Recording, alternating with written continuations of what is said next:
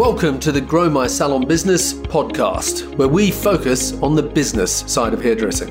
I'm your host, Anthony Whitaker, and I'll be talking to thought leaders in the hairdressing industry, discussing insightful, provocative, and inspiring ideas that matter. So get ready to learn, get ready to be challenged, get ready to be inspired, and most importantly, get ready to grow your salon business. Hello and welcome to today's episode of the Grow My Salon Business podcast. I'm your host, Anthony Whitaker, and it's great to have you here with us today. Like many of you, I sometimes spend time scrolling through Instagram, and occasionally a salon design will stop me in my tracks, as was the case with Salon Ruggeri, based in New York City. Over the last few years, every time I see an image they posted, it was always an image of a beautifully put together and very stylish salon space that broke the cookie cutter salon design mold that so many salons have. And it gave you a peek into the world and the style of the salon owners. It always made me just want to go and hang out there because you knew it would be a great experience and a luxury treat for the senses, as well as great hair. So my guest on today's podcast is Greg Ruggeri and his husband, Craig Longhurst, from Salon Ruggeri in New York. In today's podcast, we will discuss the client experience, the importance of paying attention to detail, the meaning of style, and so much more.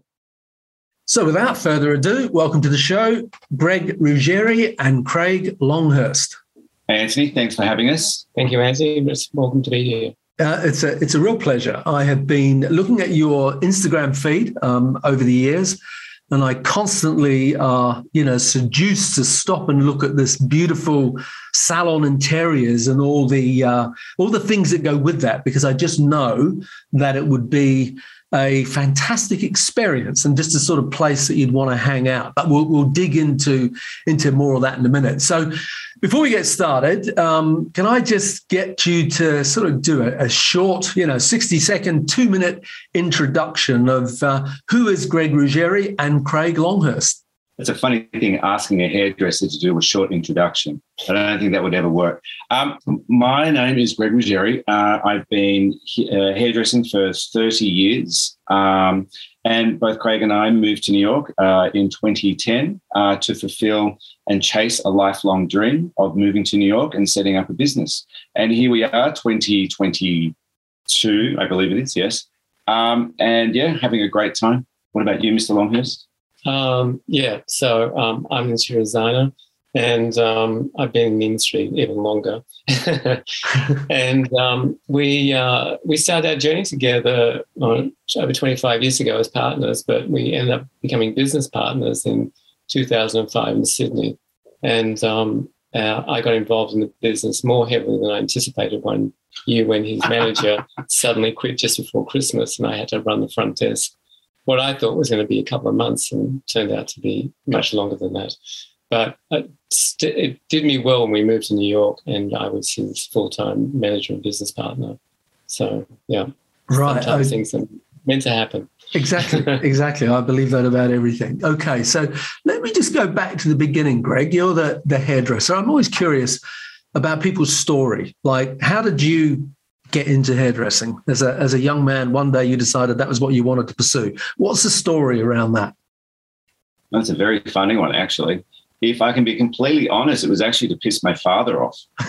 My mother and my two sisters are hairdressers. My mother used to work in a city salon and would always talk about how luxurious it was and how you would walk in and there'd be these curtains around the area so no one could actually see what you were doing. And, it just made this whole thing look really glamorous. And then my sisters, one after the other, went and worked in a salon in suburban Sydney.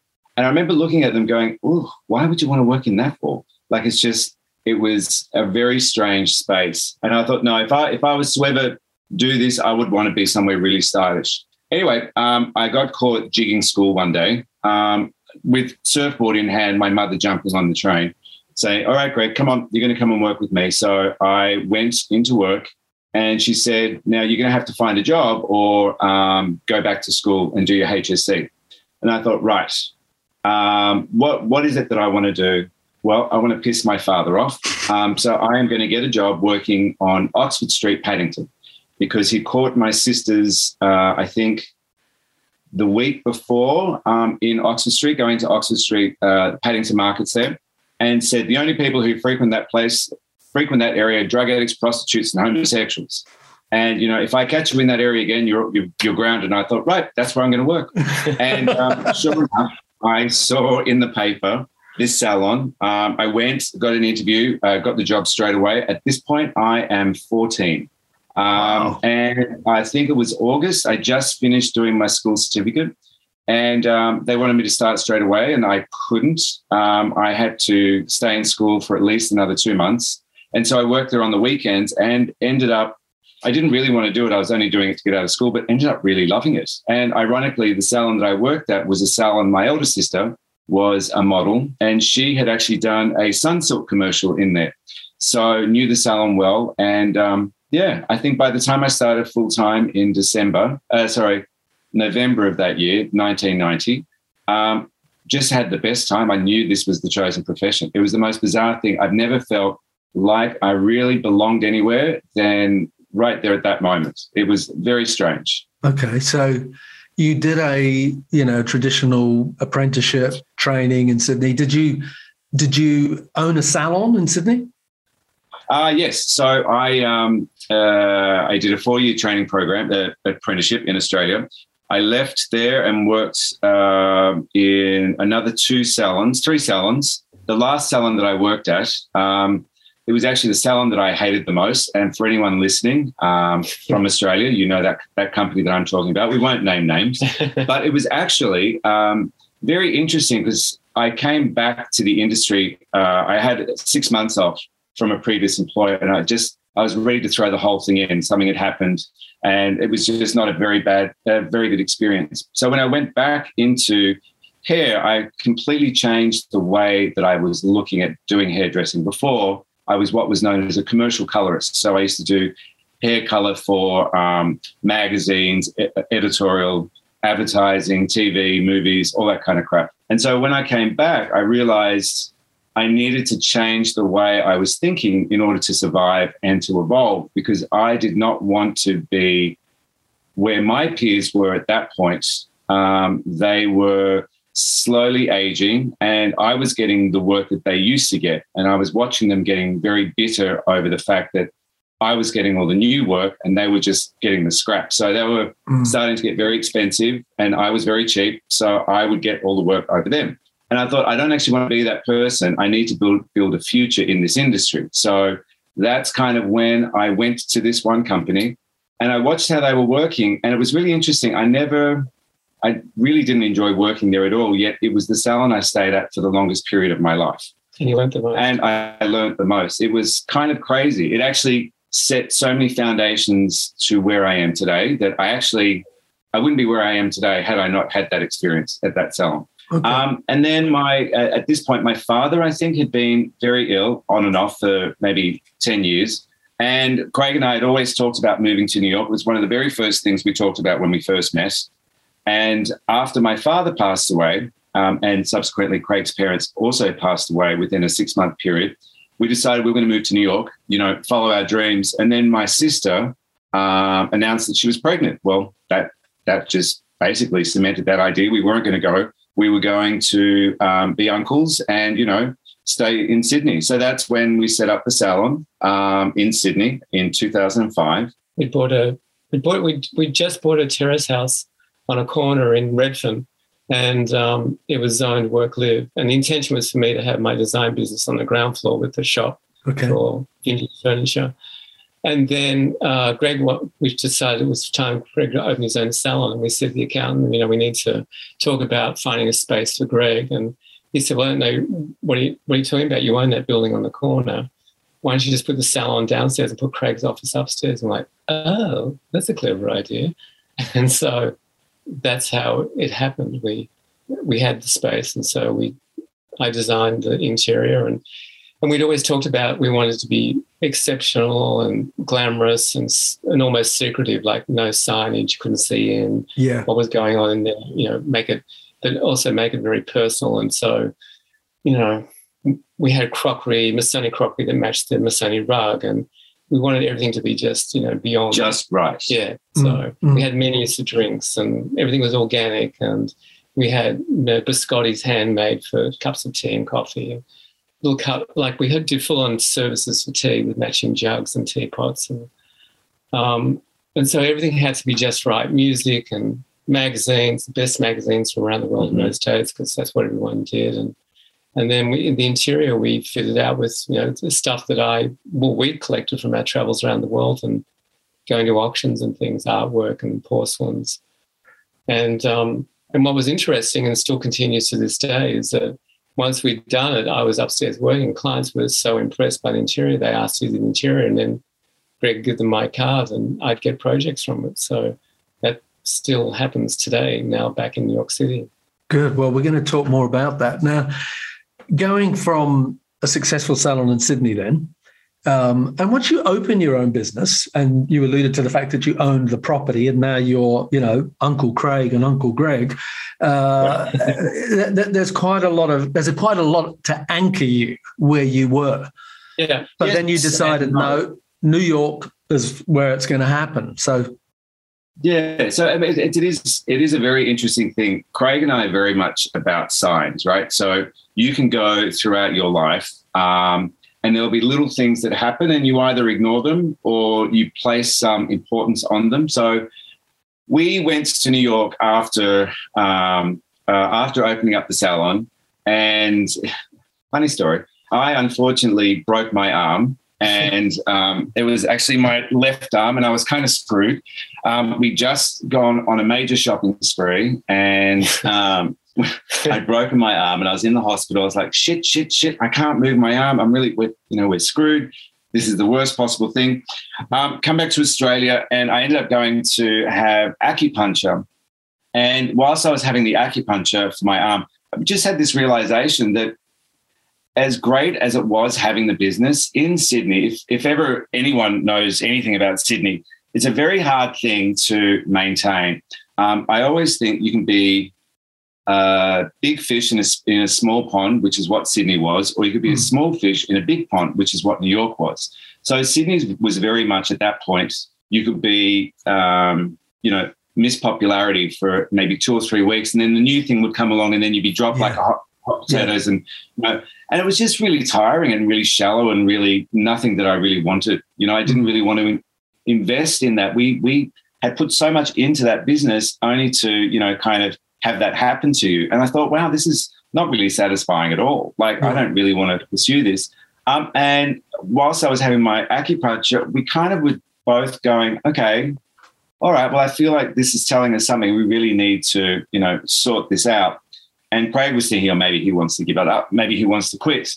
But we ended up kind of then focusing on maybe what did it look like if we were to move to America, and how did that feel? How did it taste? You go through all the senses basically.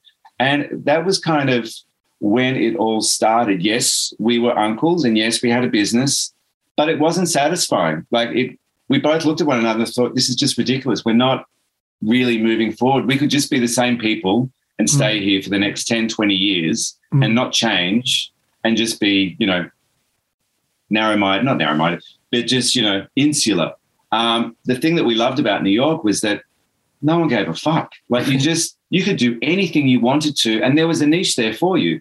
You would never have to worry about that. So people don't criticize. No, and that was the other thing too, that we would always get criticized. Oh, look at those two, they're all Gucci, Prada, and it's that whole thing. And it's not that at all. It's just about enjoying things and really appreciating well-designed, well-made things. But you get dressed up when we still get dressed. We're always well-dressed, and it's because we enjoy it. And, we'd come to New York and you'd be standing at the lights and someone go, oh, man, they're a great pair of shoes you've got on, a great look.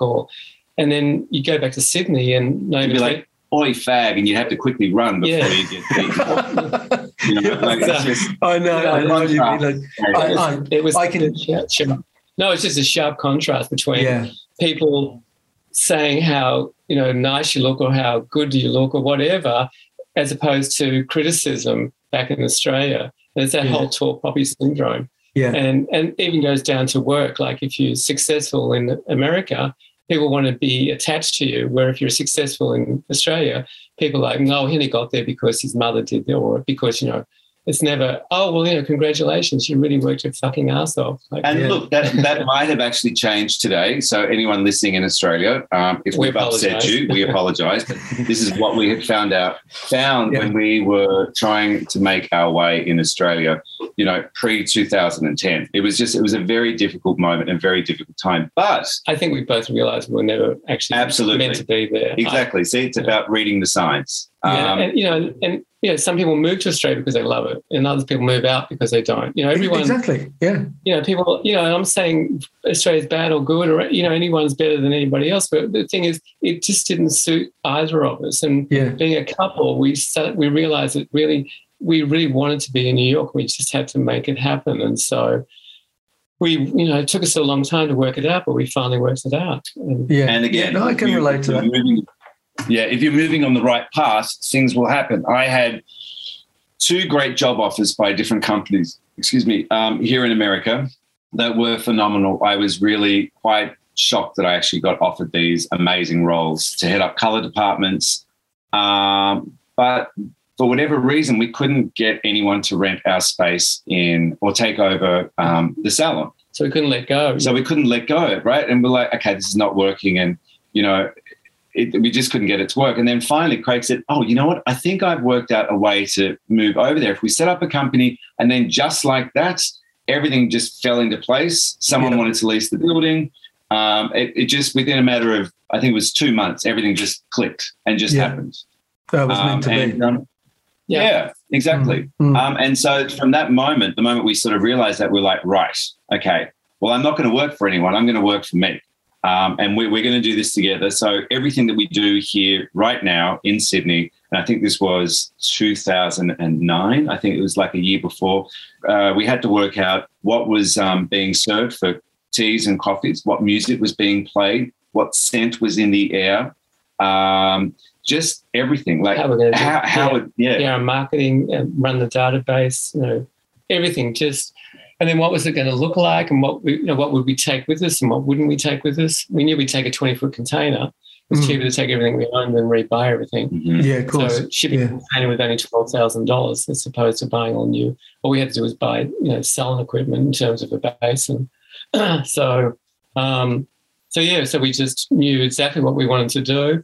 We didn't even think about the fact that no one knew us. So we had no clients or anything. None of that, even the internet, wasn't even a thought. We just decided we're going to do this. And, so you didn't work for someone else first. You just went straight in, opened up your own salon. Yeah. Right. I know, it's kind of crazy. I look back on that now and just think, wow, that's really... And no Instagram in those days. No, yeah, quite cool.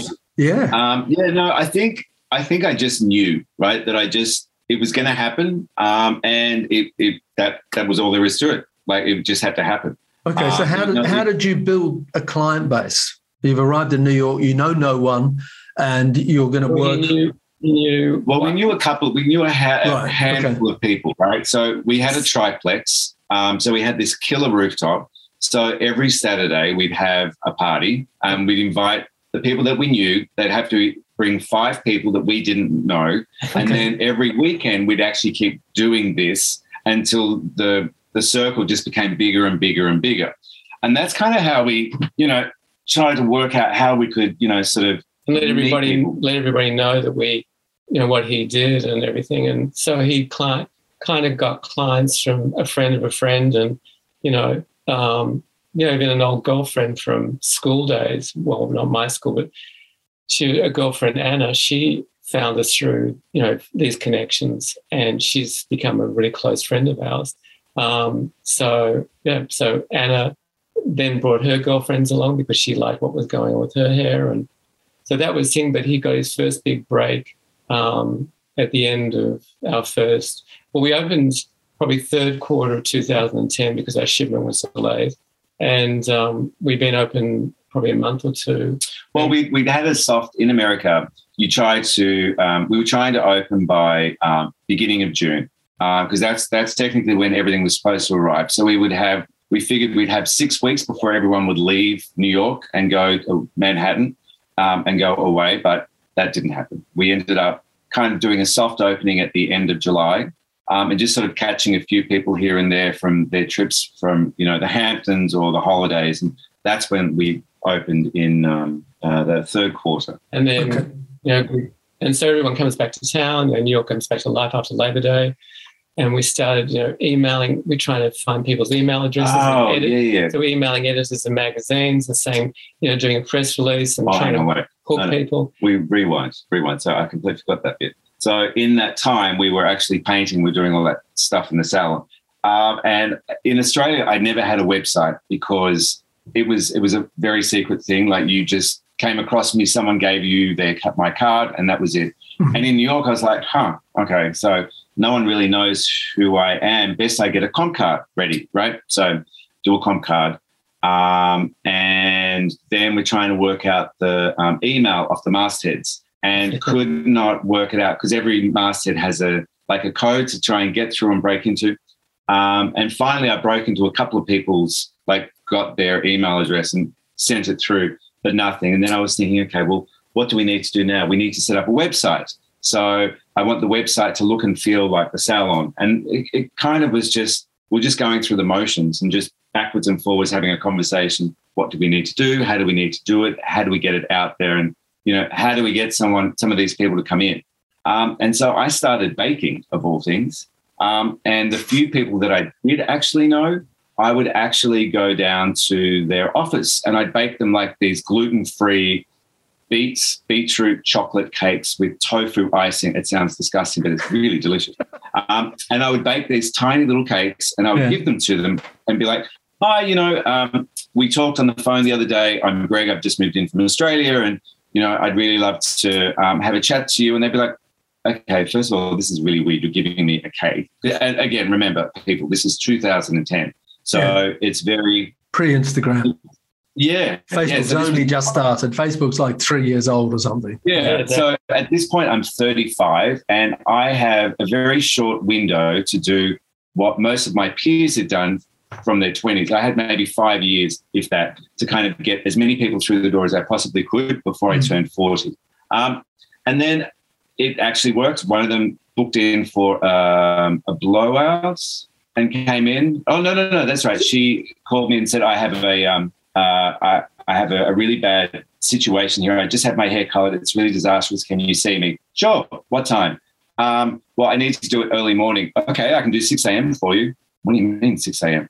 Well, you want early. Like what time is early for you? And so we eventually settled on 8 a.m. Now, again, 2010.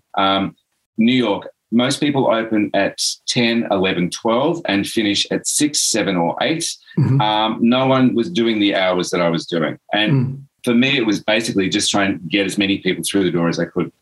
This girl that I did ended up writing a story for New York Magazine announcing our arrival. So, Greg, are these beauty editors and stuff? Like you're emailing the beauty editor once you crack for her email address, then you're rocking up with a homemade bit of cake into the office. I mean, they must have thought, who is this guy? Who is this fuckwit? But they paid attention. Yeah, exactly. Exactly. I mean, I think that's amazing. I think that's amazing. So, we got a call from someone doing like a fact check, and I was like, whoa, wait. Who is this and where are you from again? And that's when I was like, okay, this is kind of interesting. And, that kind of started the first roll of people coming through. And that was really lovely. I sort of got quite a few clients from that. And then Christmas happened and that was really lovely. We had our first white Christmas. And then we turned the corner into February. And then all of a sudden, the phone started ringing. And then the phone was really ringing. And then it was ringing off the hook. And I was like, Craig, get your ass down here. I can't answer the phone and do hair. Like, this is crazy. Anyway, finally, I picked up the phone because he was busy doing something. And one of the clients said to me, that you don't know what's going on, do you? And I said, no, what's going on? She said, you've just been named Best Blonde in New York. Yeah, I was going to ask you about that. To which I thought to myself, hang on, wait, what? And so I jumped online. Oh, Craig, can you just do that? Yep, keep going. I jumped online and had a look and saw that I was Best Blonde in New York, which is the most bizarre thing. Hang on. So what, you had done someone's hair who, like one of these beauty editors, and you'd fixed up her blonde, and then she's gone and written an article and titled you the best blonde hairdresser. No? Sorry, my apologies. So what happened was she wrote an article announcing my arrival into New York in September of 2010. Yeah. And that was just it. And then New York Magazine has the best of edition, and they list the best of everything in New York for that coming year. And this particular year, they listed best blonde, best brunette, best redhead, and I was listed as the best blonde. And when I asked her how this happened, she said, well, I don't know if they still do this today, but they put everyone's name in a hat, essentially, and rummage it around and then send out their secret spies. And then they have the list of services, and it goes from there. So I was very shocked that it hadn't even been a year that, we were here and then really? This used to happen. Less than a year. That is fantastic. I bet the cake helped. Yeah. Well, the funny thing was, and this is again the thing that you just got to not listen to what other people are saying. At this point, when we've moved to America, the Australians that we did know from Australia who moved over here, we started hearing them saying things like, "Who the hell do these guys think they are?" They've moved here, they don't know anybody, and they're setting up a salon on a 4th floor walk up. And my advice to anyone at this moment is just to have faith and really, dig deep and really just keep pushing, because the more you push, the more you'll get rewarded. Yeah. So that salon, that was your home as well? Yep, indeed. Right. So it was as an apartment, you used part of it as home, part of it is a salon. It was over 3 levels. Yeah. Oh, right. Okay. So on the 3rd floor where you walked in, so it was a walk up in an old townhouse. Yeah. And so the salon was on that floor and our reception and everything. And then the next floor up was where we lived, and the next floor was a rooftop. Okay. So there was us and our 2 dogs we brought from Australia. And and we thought we'd be there for a long time till we bought something in New York. But we had a 2-year lease, and at the end of that 2-year lease, I wanted to start negotiating with the building owners to renew the next 2 years. And they wouldn't meet with me, and it went all very strange and silent. And suddenly we were slapped with eviction notices. And there was a very strange legal loophole that they pulled in, that if they own the building and want to move a relative in, they can cancel your lease. And so they did, because they were selling the whole row of townhouses, 6 of them, for a development. So those townhouses, and they got rid of everybody in all the townhouses. So we just finished renovating the 2nd bathroom because we thought we were going to be there for 10 years. And we had to try and find somewhere to move. So we lucked out and found a grander townhouse space up on East 37th Street in Murray Hill, and where we lived downstairs, and we had the salon on the parlour floor with extremely high ceilings and fireplaces. So we've gone from, a cute interior to a grand interior. And we already had 1 staff member, an Australian girl.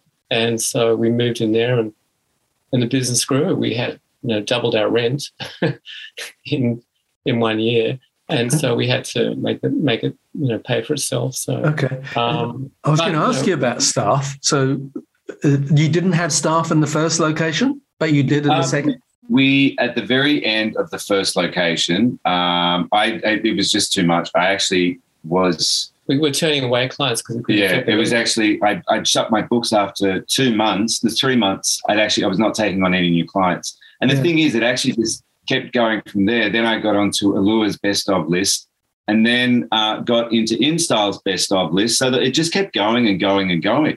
And, I was like, shit, man, this has got to really stop. I don't have enough hands. And then this Australian girl approached us, and I was like, yes, please, when can you start? I'll sponsor you. I don't care.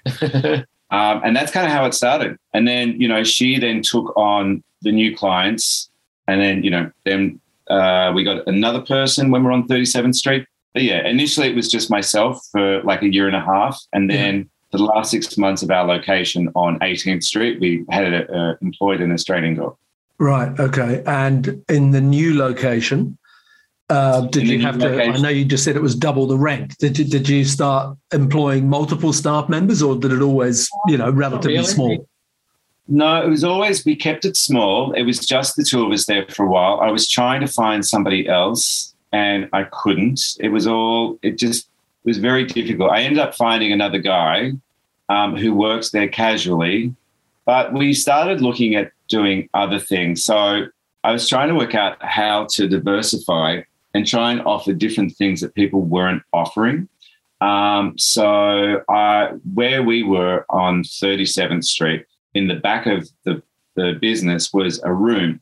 Now, in this particular area, it's all medical suites. So in the townhouses. So on the ground floor, they're like medical offices. So in the back of ours, we actually set up an injectables room. So this is now 2013, I'm going to say. Yeah. So no one's really doing injectables in a hair salon at this point. Now, it's not what you think. There's someone not at the base and, putting injections into someone's face. It's actually a private room at the very end of a hallway. We set up a medical office. Yeah. So it was very sterile, very safe, very clean. And that's, weirdly enough, another Australian. Yeah. And that's kind of where we started producing more revenue because, there was only one of me and one of my other staff members. I didn't want to be cookie cutter conveyor belt salon and really, compromise my artistic integrity and just rush people in and out. I still wanted to give people the same level of service that, we'd always been doing before. So by having someone doing injectables, it kind of raised the profile a little bit of the space and also gave us another revenue stream. Okay. So this is like Botox and fillers and this sort of stuff. Yeah. Right. Okay. All right. Craig, you've already touched on this, and I sort of have alluded to it a couple of times, in that it is the design aesthetic of your salons, the art, the pieces of furniture, the ornaments. I mean, you've got this immaculate taste. And so what I want to ask you about is what are your thoughts about what a salon should look and feel like? Because there's room for all different types of salons, and a lot of them are that sort of, white box, interior, and they're functional and they're busy, workhorses, so to speak. But when I look at your salon, the only way I can describe it is it's like going into a really beautiful living room that's been immaculately, decorated with phenomenal pieces of furniture and art and ornaments, etc., on the walls, and that's what you've got as a salon going on. So, just talk to me about that, because I love what you do. I mean, when you look at it on Instagram and you look at all those, I checked out some things yesterday on Vanity Fair. And you obviously made some serious cake for the girl at Vanity Fair, because you've got some great coverage there. So just tell me about that, Craig. What are your thoughts about your whole ethos about design and what a salon should look and feel like, and what that experience should be for clients? Well, gosh, I mean, how long's a piece of string?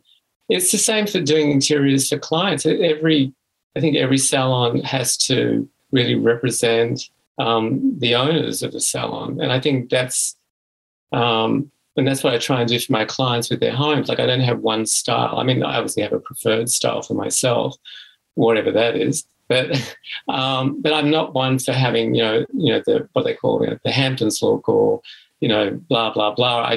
I try and give my clients what I think they really want to have for their environment, whether it's a country house or a city apartment or an office. I'm doing an office for a client in Greenwich at the moment. And one of the things they wanted to do was make it more personable rather than like a typical clinical office. And I think it's the same for salons. I think, and I don't mind some of those white boxes. I mean, probably one of the most famous white boxes was Helmet in Sydney by Tina England. I mean, what she and her partners did for design for, that salon was revolutionary. And you've got to admire that. It was clever and still stands up today, quite frankly.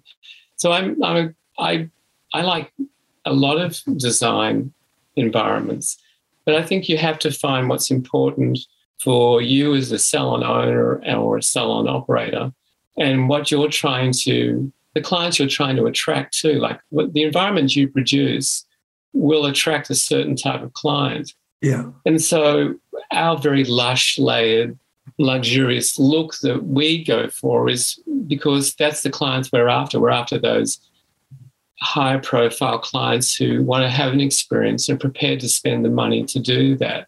You know, we're not at the bottom end of the price charts, we're at the other end. And so, you know, to be there, you're like a hotel.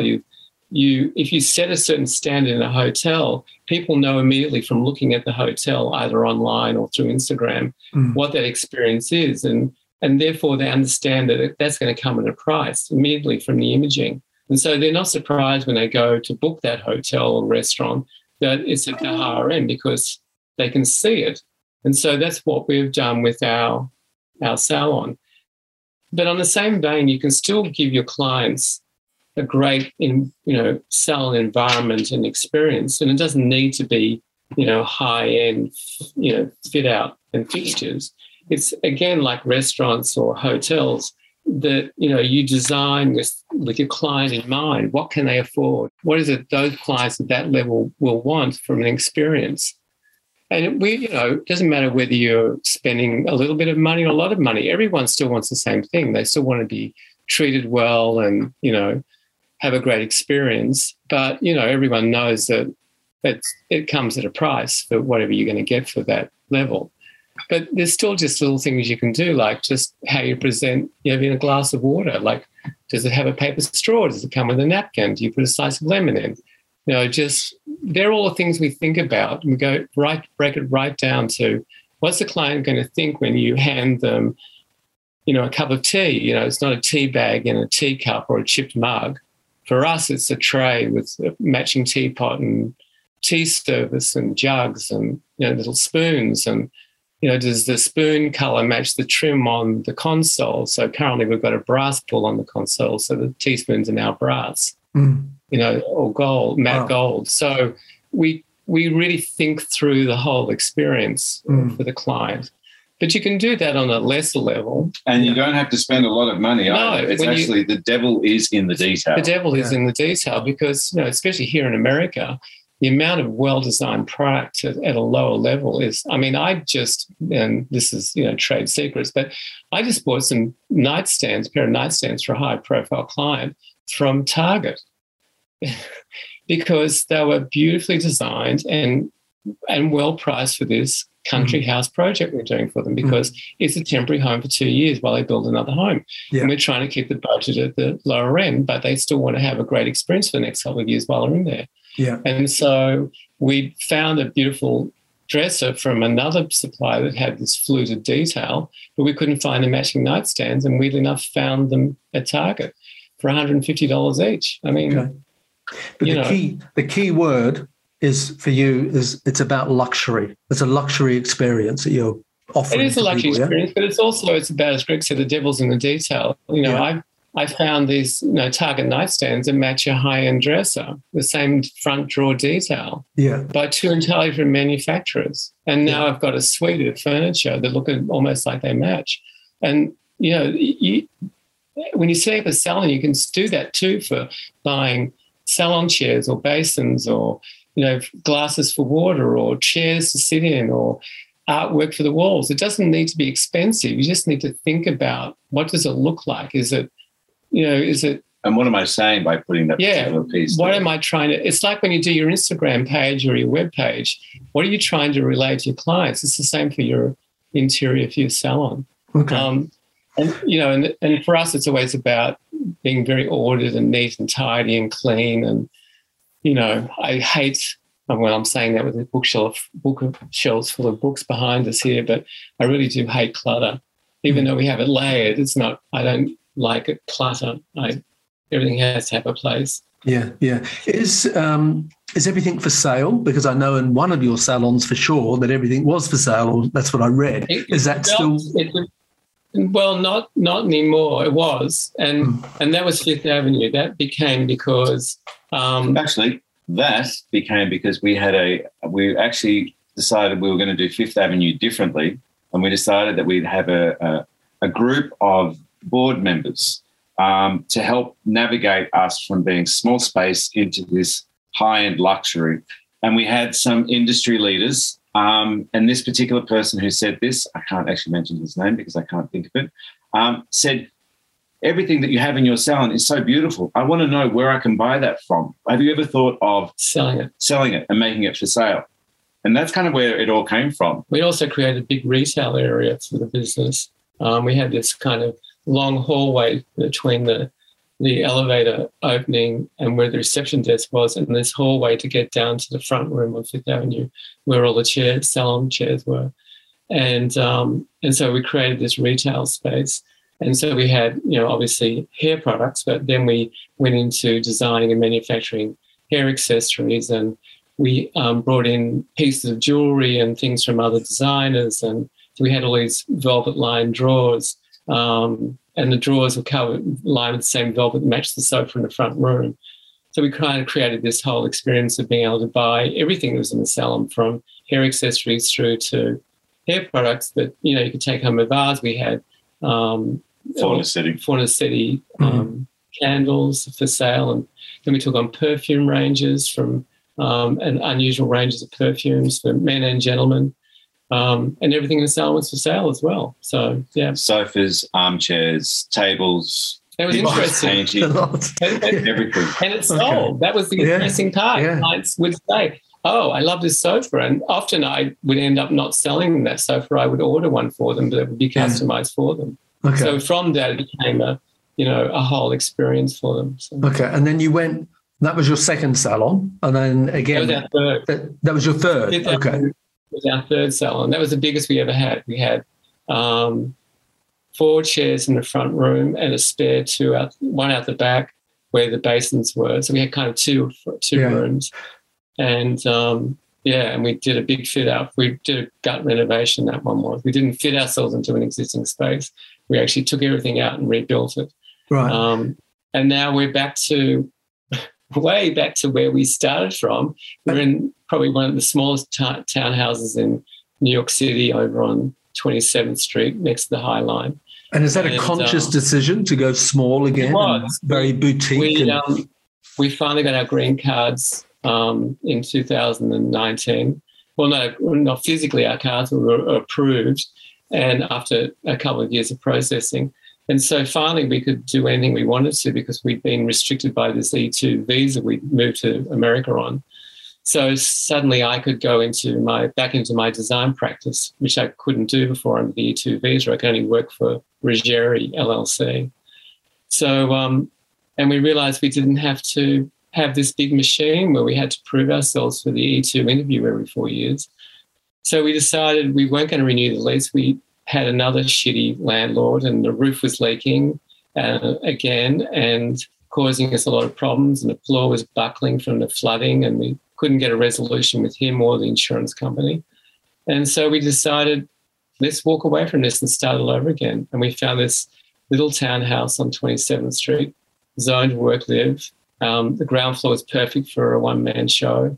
And we could live in upstairs. I could open my design office and have an office upstairs.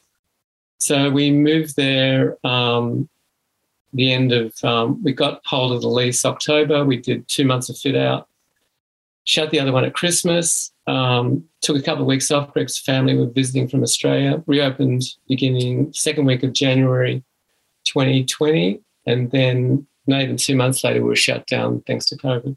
We came up to our house here in Connecticut, and then we went back and reopened in June 2020, and it was a completely different. We had to reshuffle the salon again during that shutdown because Greg couldn't even have an assistant. He had an assistant before, couldn't have that because of the lack of space. We didn't fulfill the guidelines, so it was just him as a one-man show. So we redesigned the salon again for a one-man space.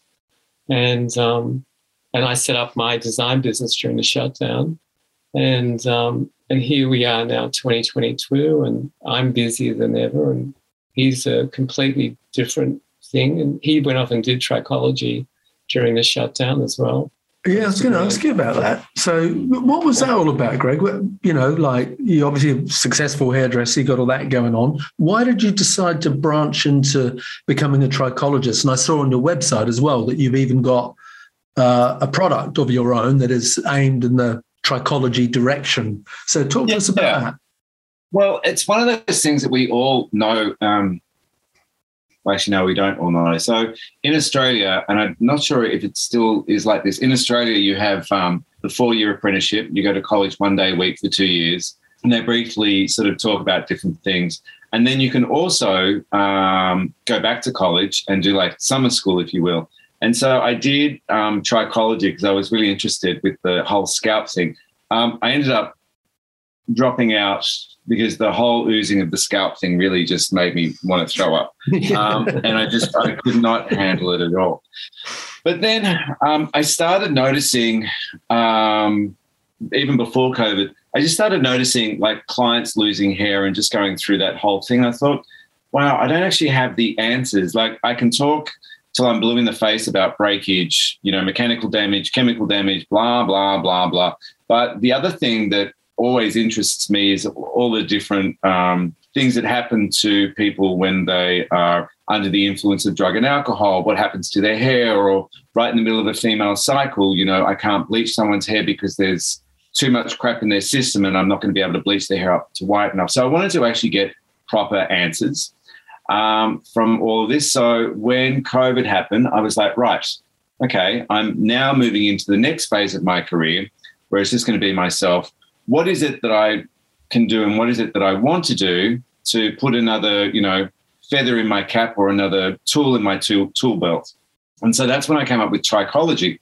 And I started doing the first introduction. It was a 3-part thing. I did the first one, just saying to Craig, you know, I just want to get a little bit of background into this. I'm not going to go all the way, don't worry.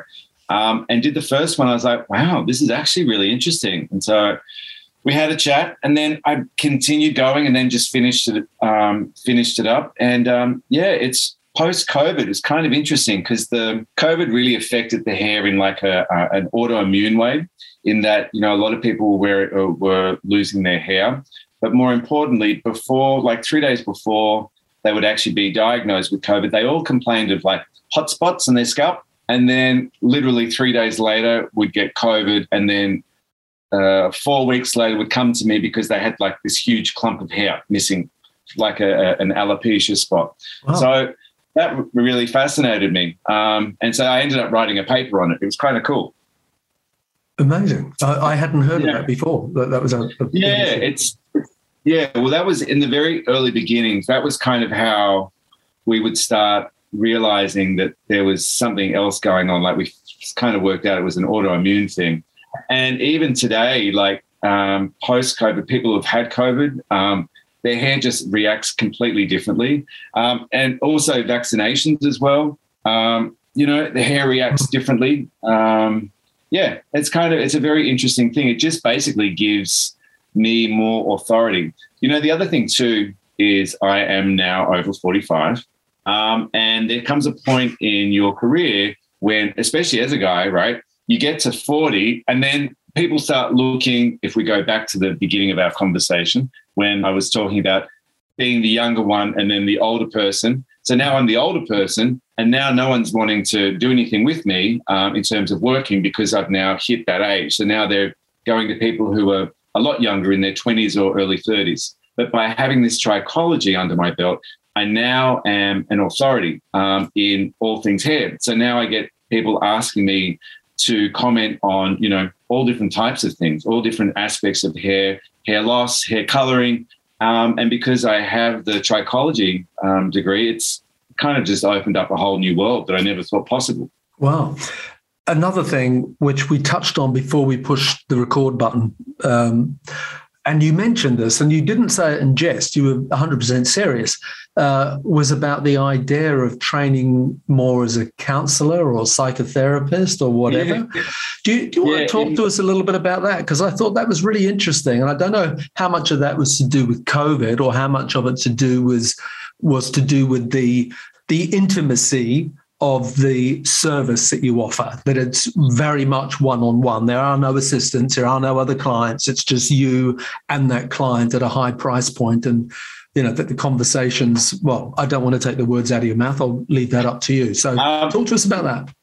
Yeah, it's been an interesting process to watch. I've always had a close relationship with my clients. As most hairdressers, we're always told things that we wish we weren't. And, affairs and different things like that. But now being in a one-on-one environment where it is just myself and the client, and being in my home, the client will literally come in and just sit in the chair and just take a load off, and most hairdressers know the moment you start playing with someone's hair, it's like Pandora's box, you start pulling their hair a bit and all of a sudden they just unload, and they just unload in the weirdest ways and the most peculiar ways, and also the most nicest ways as well, to the point now where I think I might have to go and do a degree in psychology just to really understand different things that people will ask of me. And, sometimes best to respond. Yeah, sometimes I'm like, I don't know if I could actually respond to this, because if I do, then I might actually get sued somewhere down the line. Or just to be able to, right? Or just to be able to listen without wanting to slap them on the head. Like, are you kidding me? Why are you talking like this? Like, you're crazy.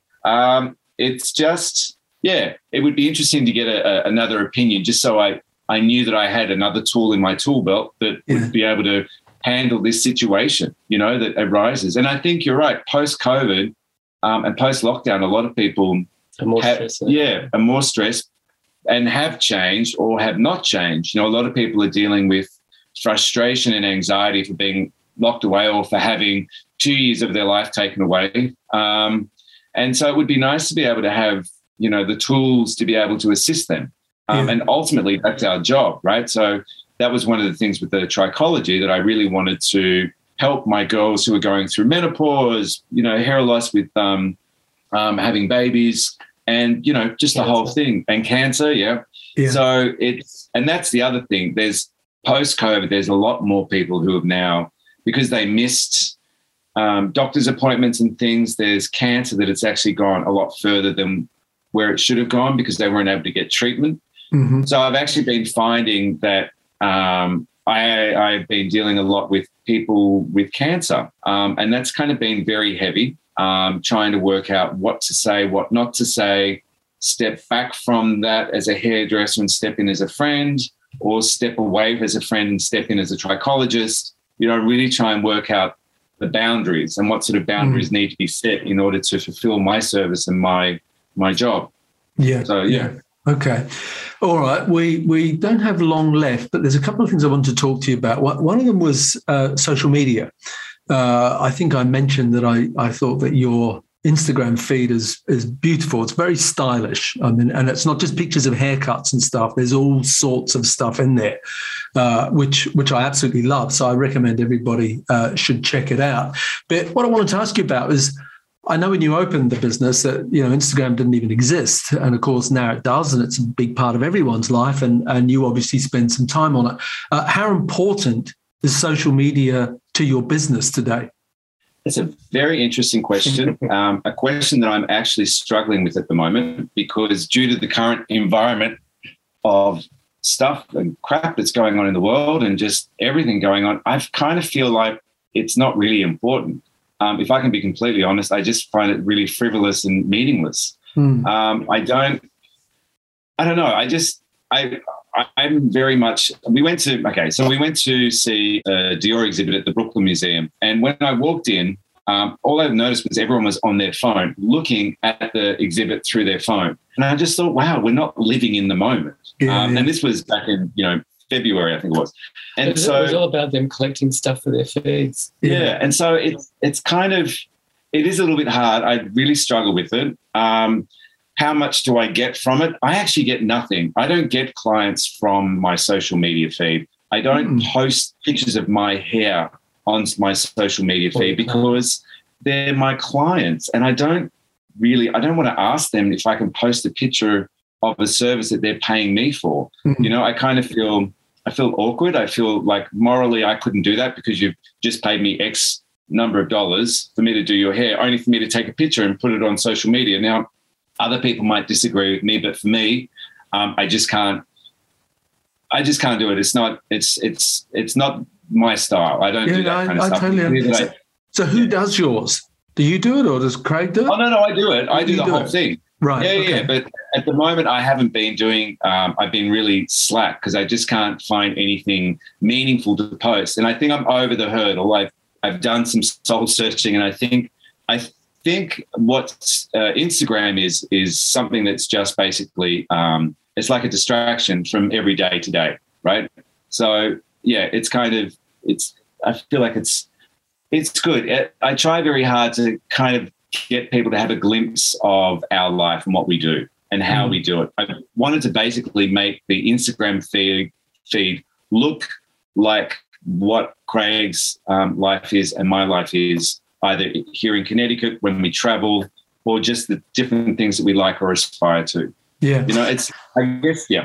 This question is one of those really sort of open-ended ones that you might have a really clever answer to in one sentence, or maybe you'll say, well, how long have you got? And it is, how would you define style? God. Because you haven't. when I look at your Instagram feed, and I looked at your holiday, and you were where were you, in Istanbul or somewhere, and just everything you do is done with style, and I think that is a wonderful thing to have. And some of it comes with age and maturity, but not all of it. So what would your definition be? I don't know. It's funny. It's interesting. You kind of people say, I get asked this question myself with work. Look, style is something that's very personal to you. As they say, style is forever, fashion is for but a moment, and that's and I think it's just, I don't know. I think you either have it or you don't. It's a very hard one. I look at Craig, and he is definitely the epitome of style. I mean, you can't see what he's wearing today, but he's just thrown something on, and it annoys the crap out of me. He can put a paper bag on his head and he's still stylish. So I think that's what style is that you actually can't pinpoint it. He's not struggling for words, but he just can't explain what style actually is because he has it. He oozes it. He does everything. That's very kind of you. It's the most bizarre thing. It's amazing. A lot of people have a style and they don't even realize it. That's, I think that's the sad part, because I think some people inherently have a great style and they just don't appreciate what they've got. As an outsider, you can see it. Yeah, and so because people say nice things to me, I always make sure I always step off the curb and say something nice to somebody. If they've got a nice pair of shoes on or they look really stylish, I'll go and tell them. Because I think, I think it's good to let people know that sort of stuff. Yeah. Okay. All right. Well, look, we do need to start wrapping up, but I did want to ask you one thing before we do, and that is about this business unit of one. All over the world, the industry is changing, and there's a lot more salon suites. There's a lot more smaller, I refer to it as a business unit of one.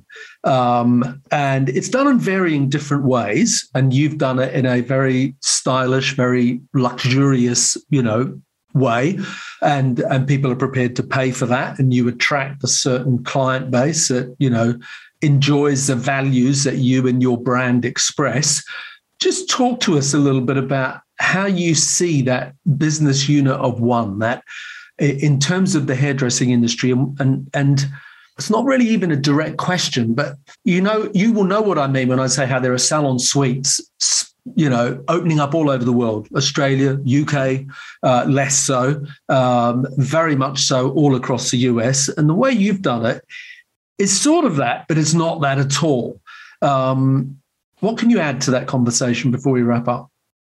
I think it's a very interesting question, one that I've been watching for the last couple of years here in America. So in America, what differs to everywhere else in the world is in America, you used to be able to just rent a chair.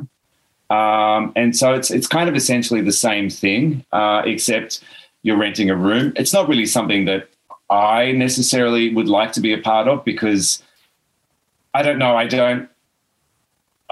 just don't think that it would suit me or what I'm really wanting at this point in my life or my career. I think it's very early stages, and I think if we fast forward to like 2 years down the track, it's going to evolve completely differently again. And I think here in New York, post-COVID, so many salons have closed down because they just didn't make it. So those salon suites are great for those individual artists that only want to work like 2 or 3 days and they can just rent the space.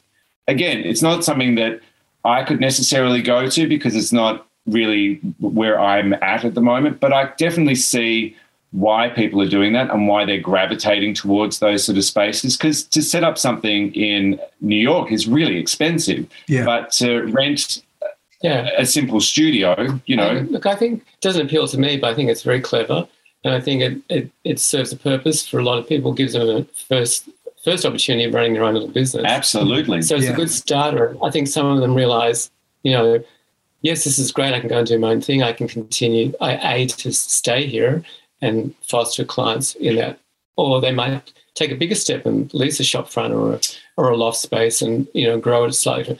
And others might realise suddenly, hang on, trying to navigate bookings and everything else myself and run a set of books is complicated. I might actually want to go back to a salon where I just turn up and have my appointments and don't have to worry about it. Yeah. So I think it serves a purpose. I think it has a long way to go. I think it's early days yet. Yeah. And I can see some avenues where it could go, quite frankly, if someone wants to give me some money. I think there's some areas of this business that could really be improved upon. But I'm not going to say what they are at this time. Well, we'll have to leave that for another podcast. Whereabouts can people connect with you on Instagram or other social media channels? After I've been talking all about your social media, etc., we must at least give people the opportunity to go and have a look at it. Okay. My Instagram is probably the best feed. It's just Salon Ruggeri NYC. So that is Salon as in Salon, Ruggeri, Ruggeri, and then NYC on Instagram. Well, I will put those links in the show notes for today's podcast. If you're listening to this podcast with Greg Ruggeri and Craig Longhurst and have enjoyed it, then do me a favor, take a screenshot on your phone, share it to your Instagram stories, and don't forget to subscribe and leave us a rating and review on the Apple Podcast app. So to wrap up, Greg and Craig, thank you so much for being on this week's episode of the Grow My Salon Business podcast. Any final words? Trust your instincts and just make sure you don't dismiss any signs that might appear. And watch this space. There's another salon coming. Oh, wow. Okay. All right. Well, there's an excuse to get back together further down the line. Okay. All right. Thanks, guys. That's been fantastic talking to you. Thank you. Thank you, Anthony. Thank you, Anthony. Bye.